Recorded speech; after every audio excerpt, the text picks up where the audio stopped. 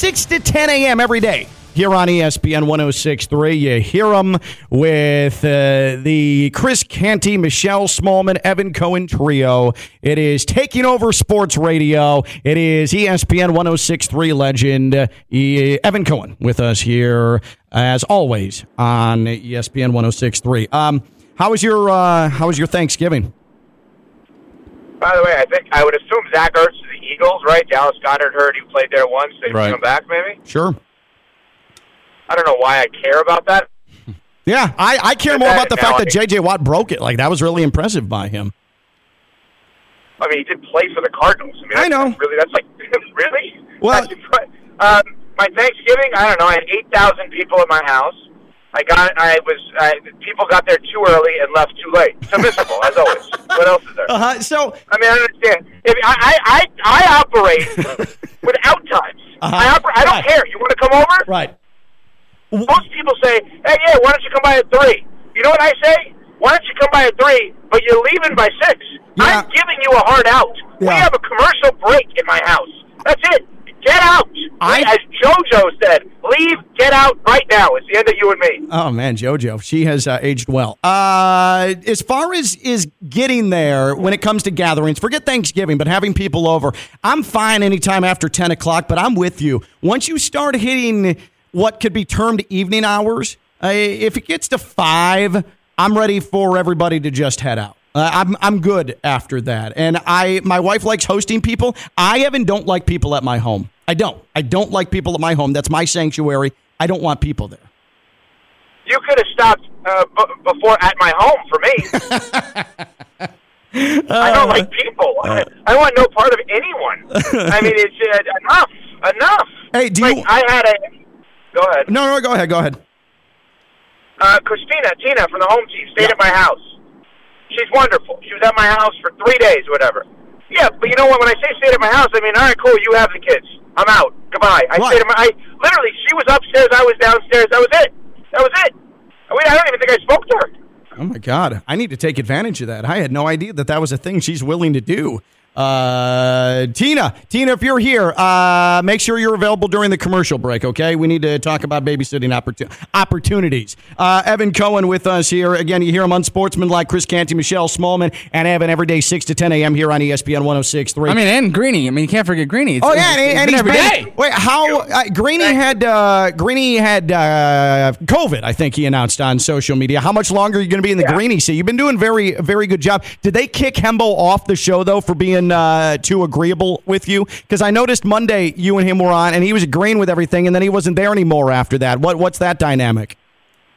Tell me you don't listen to ESPN 106.3 without telling me you don't listen to ESPN 106.3, because before you were on, Emma and I just fought for 2 hours. Oh, I didn't hear that part. I was busy. I did. Clearly Stone did, because at least Stone brings it up. My God. Yeah. No, they didn't kick Hembo out. He's been great. He's funny. You know, nobody's going to care about this reference, Ken, so I'm just doing it for you, okay. But whatever. He's Mike G. He reminds me so much of Mike G. It's unbelievable. He's literally okay.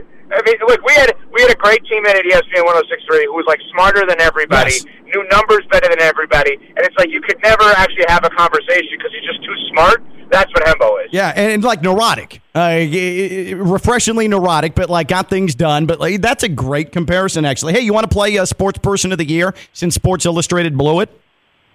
Yeah, I have a good answer, I think. Hold on. We need to get you the trumpet award music here. There we go. So we've gotten rid of Deion Sanders just to catch you up with what we're doing. No Deion Sanders, 4-8, 1-8 in the Pac-12, which I said for the first 20 minutes, Evan, they were winless in the Pac-12, so I got ombudsman on that. Point stands. Not good enough, okay? I say Mike McDaniel because he has changed what is now acceptable, the militaristic style of coaching. Mike McDaniel's broken the mold, a new age of head coaching, not only in the NFL, but professional sports on and off the field. He's my Sports Person of the Year. And Stone said Lionel, not Lionel, Lionel Messi is his LaVicka Theo and Stone Sports Person of the Year. Who is Evan Cohen going with? Okay, one thing. Your Mike McDaniel answer is actually horrible. I'm going to tell you why. Hey, because I said it? No, it has nothing to do with you said it. I'm not like you and everything I say is wrong because I say it. The reason that I think it's terrible is you're a year too soon. The whole point of Mike McDaniel, if he's changing the way things are, there needs to be more people. It can't just be him. He's one of one in the NFL. There is nobody else like him. So he actually hasn't changed anything. And in fact, with Deion Sanders, I think he's a great sports person of the year. In 2022, when he was at Jackson State, not at Colorado.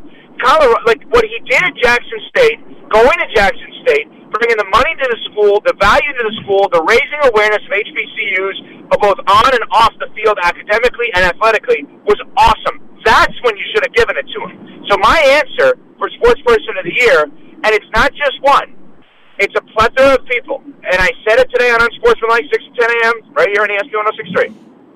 I would have given it to the combination of Caitlin Clark, Angel Reese, Becky Hammond, the Las Vegas Aces, Brittany Griner. I would have given it, and I would have given it to Sue Bird in her retirement year. The unbelievable buzz and the raising of awareness around women's basketball in 2023 was phenomenal. And you probably had 5 to 10 people you could have put on the cover of Sports or whatever Sports Illustrated is, because everybody's making the Allen Iverson should have won Sportsman of the Year because it would be AI with them. Right. But well done. I think it should be a plethora of people that have contributed to the unbelievable pop around women's basketball in 2023.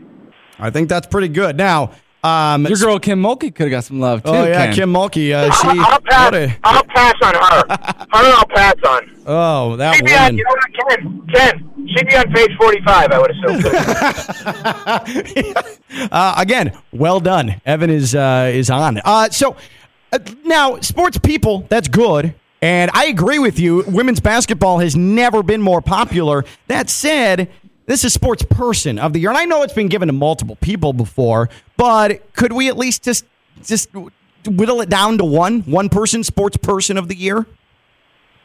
So who would it be then? I think it would be Caitlin. Becky Hammond won a championship. She's crossed over, was an assistant in the NBA. She played college. Like, is she the? I don't know if I'm going to go that route. It's either Caitlin Clark or Angel Reese. Angel Reese and Caitlin Clark are like the faces of college basketball. To me, I don't know. Yeah, I'm okay with that. Like, don't you feel like there's more of a story there and an accomplishment there than Deion this year? Yo, no doubt. I mean, Deion, and they tried to make the case that 80.6%. Deion's not even the most deserving person in his own state. Jokic is more deserving. No doubt. I completely agree with that. I mean, Deion, if there was social media impact of the year, I mean, Deion's probably winning that. And I'm totally fine with that. And what he's done for Colorado, making it a blip on the sports radar, great. But you can't not be good on the field and then still get Sports Person of the Year. I looked through the previous sports people or persons of the year, and everybody won. In 2007, by the way, this didn't age well. The Sports Person of the Year was Brett Favre, who had perseverance and passion. That was why he won the award in 2007, bringing the Packers to the NFC title game. And then months later, he was sending pictures of his stuff to Jen Sturger. Not great. Yeah. What about, my version of this, so somebody that should be honored, great story, great inspiration. What about Udonis Haslem? That's who I would give it to. I don't know that Sports Illustrated was going to, but I'd love to give it to UD. I mean, Evan, that speaks to South Florida Sports Person of the Year, which I think is a discussion in and of itself. You've got Jimmy, you've got Spo, you've got Dusty May, you've got Paul Maurice or Matthew Tkachuk. You could even say Skip Schumacher or Kim Ng. If you'd like to. That's right. You're the Panthers. The Florida Panthers are a thing now, Evan. So I mean, UD's up there. I would say Dusty May is the South Florida Sports Person of the Year, though. Oh, no bias there at all. None whatsoever. All I'm saying is that he raised, or Jim Larinaga could be in this conversation, but he raised his program's profile from nothing to something in a much more dramatic fashion than any other of these entities we're discussing here in South Florida. Is that not wrong? Yeah, no, I'm fine with Dusty as a nominee, but I'm just saying, I think there needs to be a story around it, and I didn't realize the direct tie to winning like you just brought up. So that's something of interest also, because then Deion really doesn't deserve it. But then what? So your parameters sound like a sports person or people of the year. You're looking mostly. You're putting most stock in effect they have had on their sport or societally, people around them. It seems like. No, I think Ken. Here's what I would say. I think let's combine ours together, right? So yours brings up a little bit of history. Right, of like the research I'm saying. You researched it, you said, okay, every one of these has a connection, a direct connection to winning. And when I think of Sports Person of the Year, I think a story to be told around their winning. So, yeah, Angel Reese or Caitlin Clark make a lot more sense than Deion Sanders. Yeah, I think a lot of people and a lot of different... And it's South Florida, the two you brought, Dusty May. Yeah. Never before, nobody would think FAU would be in the Final Four.